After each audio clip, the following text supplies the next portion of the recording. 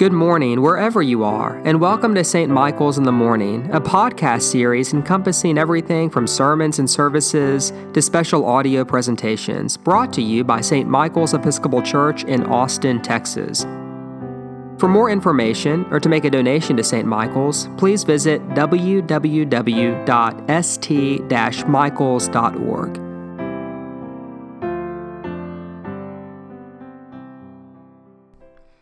Oh my goodness, how did this happen? We are already to part 5 in our 5-week series on prayer, and maybe you found this time to be informative, or maybe it just raised more questions and sparked your curiosity. You know, I define either one as a success. I see my work as 1/3 answering your questions and 2/3 questioning your answers. That is, your assumptions about life and faith in God, and hopefully helping all of us, myself included, learn to ask better questions. And so if at the end of the day you've learned a few things, but also you have lots of questions about prayer, I think that is wonderful. You have all the resources you need to lean into those new questions as you explore what prayer looks like for you. But alas, I digress. Today is episode 32 of Calm Words for Anxious Hearts, and that's where we are.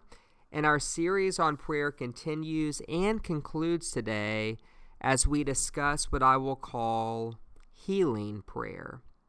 And of all the different types of prayer we're discussing, this is probably where a lot of us might get uncomfortable, and frankly, for good reason. There's a lot of ambiguity and uncertainty that surrounds healing prayer. After all, not everyone is healed, and even for those who are, their restored health is relatively short-lived. For example, consider the raising of Lazarus in John chapter 11. Lazarus has been dead for 4 days, and Jesus calls him out of the tomb. "Lazarus, come out," Jesus says, and Lazarus miraculously comes to life, leaving his tomb. At least for a couple more years, because eventually Lazarus gets sick and he dies, and he is put back in the exact same tomb. And so let me begin by laying out a theology of healing prayer by saying this. The Bible tells us that at the end of time, God will heal everything that is broken on this earth, the earth we now inhabit. In other words, end-time salvation involves a healing of the physical universe, which obviously includes our bodies. And so whenever Jesus was resurrected from the dead, he wasn't a disembodied spirit or a heavenly ghost. He was a resurrected person. It was Jesus' new resurrected and healed body that ascended into heaven to be one with the Father, and not just Jesus' spirit. And there is a reason I think we have to understand this. Far too often we forget that God cares for the body just as much as he does for other aspects of who we are. We forget that the redemption we have in Christ is total and complete, and that it involves every aspect of who we are: our soul, our mind, our will, our spirit, our society, and of course, our body. And what this means is that whenever we pray for bodily healing, what we're really asking for is this: for God's future healing to break into our present lives. I'll say that again. We pray for God's future healing to break into our present lives. Now, what I want us to see is that this inbreaking of God's future healing is something that should be happening in every single one of us from a spiritual perspective. For example, consider the fruit of the Spirit: love, joy, peace, patience, kindness, goodness, generosity, faithfulness, gentleness, and self-control. As Christians, these are virtues we should all be growing in to some extent. But do you see what happens whenever we grow in love, or when we grow in joy, or whenever we grow in peace? God's future, where love, joy, and peace are all normal realities, is breaking into our present experience. And because of that, growing in the fruit of the Spirit is nothing less than the healing of our spirit. Praying for physical healing, therefore, is the other side of this same coin. In both cases, God's future healing is breaking into our present life through the power of the Holy Spirit. Now, with that in mind, let's take a look at what James says about healing prayer. A reading from the book of James, chapter 5, verses 13 through 16. Are any among you suffering? They should pray. Are any cheerful? They should sing songs of praise. Are any among you sick? They should call for the elders of the church and have them pray over them, anointing them with oil in the name of our Lord. The prayer of faith will save the sick, and the Lord will raise them up. And anyone who has committed sins will be forgiven. Therefore confess your sins to one another and pray for one another so that you may be healed. Here ends the reading. Now, there is a lot about this passage that interests me. For example, notice James' question, are any among you sick? They should call the elders and have them pray. Did you notice how confidently and quickly James answers his own question? And what this tells me is that James flat out assumes that the church he's writing to has a ministry of healing prayer. James expects healing to be a part of the church's life. Otherwise, he would have explained himself a bit more. The tone of the letter makes this very clear. It would be like me saying, are any among you sick? Well, they should go to the doctor. I would be speaking in a tone that assumes doctors can heal sick people. And so if you were to respond, doctor, why would I go to a doctor? It would be an incredibly strange thing to say, because in our world we all believe that healing happens whenever we go to the doctor. But in James's world, they all believed that healing happened when the church got together and prayed for God to go to work. In other words, it was just assumed in James's world that healing was something that God would do at least every now and again. Now, does this imply that healing prayer should replace medicine? Of course not. James tells the elders to anoint the sick with oil. In Jesus' day, oil was used for the soothing of the body and the softening of wounds. In other words, oil was a form of medicine. And so at the very least, this passage tells us that healing prayer is not supposed to replace medicine. It's supposed to supplement medicine. And so medical science, like all science, is a gift, and healing prayer does not reject that gift. Now, that being said, what does healing prayer require? I'd like to focus my attention on two things that James talks about in that reading.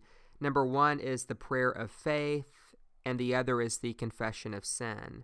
The prayer of faith will save the sick, James says, and anyone who has committed sins will be forgiven. And so let's look at both of these. Number one, the prayer of faith. James says that the prayer of faith will save the sick. What exactly is James saying? Well, let me be very clear on what he is not saying. James is not saying that for someone to be healed, they can't have any doubts, or worse, that if someone isn't healed, that it's their fault. It's called the prayer of faith and not the prayer of certainty. You may recall there is this great scene in the Gospel of Mark where a man asks Jesus to heal his son, and Jesus responds, all things are possible for those who believe. And the man then says something profound. He says, Lord, I believe, but help thou my unbelief. In other words, Lord, I believe, kind of, but please, would you heal my son anyway? And you know what? Jesus does. And so the prayer of faith is not the prayer of certainty. And so what is it? Well, the prayer of faith is a very specific and direct request. Sometimes we don't know how to pray for people, and so we just lift them up to God. Lord, we say, I don't know what this person needs, but you do. But the prayer of faith that James mentions is different. It presumes to know exactly what is needed. If the person suffers from migraines, the prayer of faith is not, God, thy will be done. No, the prayer of faith presumes to know God's will. We ask for the migraines to be removed because we know that God doesn't want people to suffer. This is what Richard Foster says about the prayer of faith, and I quote, as we come to clearness about what is needed, we invite God's healing to come. We speak a definite, straightforward declaration of what is to be. We do not weaken our request with ifs, ands, or buts, but instead we speak to God with boldness. The prayer of faith, then, is a bold request for our Father in heaven to bring God's future healing into our present experience in a very specific way. And then number 2, the confession of sin. Now, you're probably wondering, what does sin have to do with sickness? And the answer is a lot. Now, don't misunderstand me. I am not saying that physical illness results from personal sin. That was actually the predominant view in Jesus' day, and Jesus firmly rejected it. That said, there is still a strong connection between the healing of our body and the healing of our spirit. Now, this is a very dangerous point I'm trying to make, and it's easily misunderstood. And so I want to leave the realm of theology and appeal to medicine and social science. Perhaps you've heard of a psychosomatic illness. Psychosomatic illness begins in our mind and our emotions, with anger, fear, stress, and grudges, things like that. In other words, they begin with sin. Psychosomatic illness is what happens whenever these harmful spiritual realities overflow into our body. And so perpetual anxiety and fear can become an ulcer. Unforgiveness can turn into stomach problems. Chronic stress can turn into migraines. Psychosomatic illness, that means it's all in your mind, right? Wrong. It's now in your kidney. It just started in your mind. Now, medically speaking, what I'm saying isn't very controversial, and please do not get me wrong, I am not suggesting that all sickness, or even most sickness, is fueled by emotional problems, by, quote-unquote sins that need to be dealt with. But what I am suggesting is that the relationship is much stronger than we tend to think, and I'm proposing that all physical healing needs to be accompanied by spiritual healing. And of course, Jesus taught the exact same thing. More often than not, he would heal someone physically, and then he would say something like, "My child, your sins are forgiven you." Physical healing and spiritual healing always go together, and that is why James tells people seeking physical healing to also confess their sins. This is what the late Ed Friedman, a famous rabbi and family systems psychologist, said. He writes, "Whenever I develop physical symptoms, I know that I've been lying to myself. Whenever I develop physical symptoms, I know that I've been telling lies to myself." Wow. In another book, he says, "New discoveries in medicine have laid the groundwork for understanding the emotional aspects of physical illness. It is no metaphysical leap to say that the care of our soul will impact the overall health of our body." Now again, Friedman is not a Christian. He wasn't using the book of James to develop an alternate theory of physical healing. He was merely recording what he observed after 40 years of professional work, namely that a correlation sometimes exists between spiritual sickness and physical sickness. And so before we ask for physical healing for anything, it's always good to also do a moral inventory and to see whatever sickness we have as an opportunity to renew our relationship with God and to look for areas in our life where we're not fully obeying God or being honest with ourselves, and just to name before God those places where we fall short. You see, the beauty of sickness is that it lays bare the truth of our spiritual condition. Namely that we are weak, vulnerable, and dependent creatures who need God for absolutely everything. And whenever we're healthy, that truth is never something that we fully appreciate. Whenever we're healthy, we feel like we can do anything. We feel great. We feel in control. We feel like we're the masters of our destiny. But then we get the flu, or our back gives out, or something else happens. And in those moments, our utter dependence is experienced, and we are forced to see the truth that we are feeble creatures in desperate need of the healing that only God can provide. Now, all that said, it's so important to say, even though there is a relationship between spiritual health and physical health, that does not mean that all physical illness is the result of a spiritual problem. Again, this is exactly what Jesus rejected. healthy spiritual people can still get cancer and autoimmune diseases. Healthy spiritual people can get the coronavirus.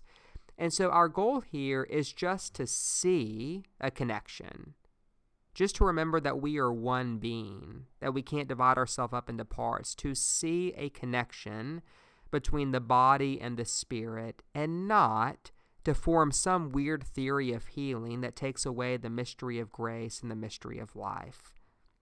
Now, all that said, I want to read one more passage from the book of Revelation because this really is the ultimate word on healing, I think.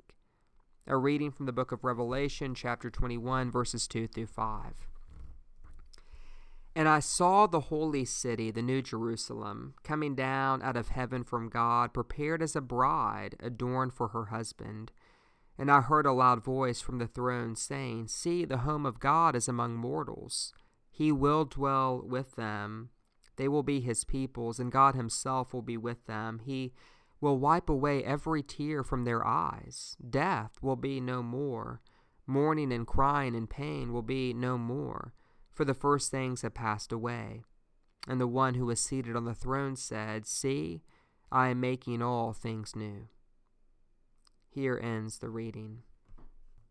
So the reason I shared this passage from Revelation is because ultimately what I want us to remember is that all healing on this earth, whether physical or spiritual, is only a sign.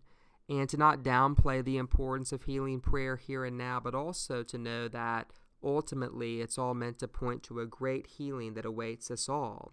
A healing where death and crying and pain will all be a thing of the past. Now, I do know that there is a lot of ambiguity and uncertainty and maybe even cynicism that surrounds healing prayer, and I understand that. I can empathize with all of that. But at the same time, I'm really challenged because as I read the book of James, it's really clear that the early church believed healing was a given, something that would be happening in the Christian community and something for which they were to pray. And so the question I leave us with today is this: have we stopped assuming that healing should be happening in our life? Because my guess is that there's a lot more healing that's taken place in your life than you often acknowledge. And the task I give you this week is really twofold. First, to believe and to pray for healing, and then second, to look for signs of it in your life. Let us pray. Keep watch, dear Lord, with those who work or watch or weep this day, and give your angels charge over those who are scared or sick. Tend the sick, Lord Christ. Give rest to the weary, bless the dying, soothe the suffering, pity the afflicted, shield the joyous, heal the world, and all for your love's sake. Amen.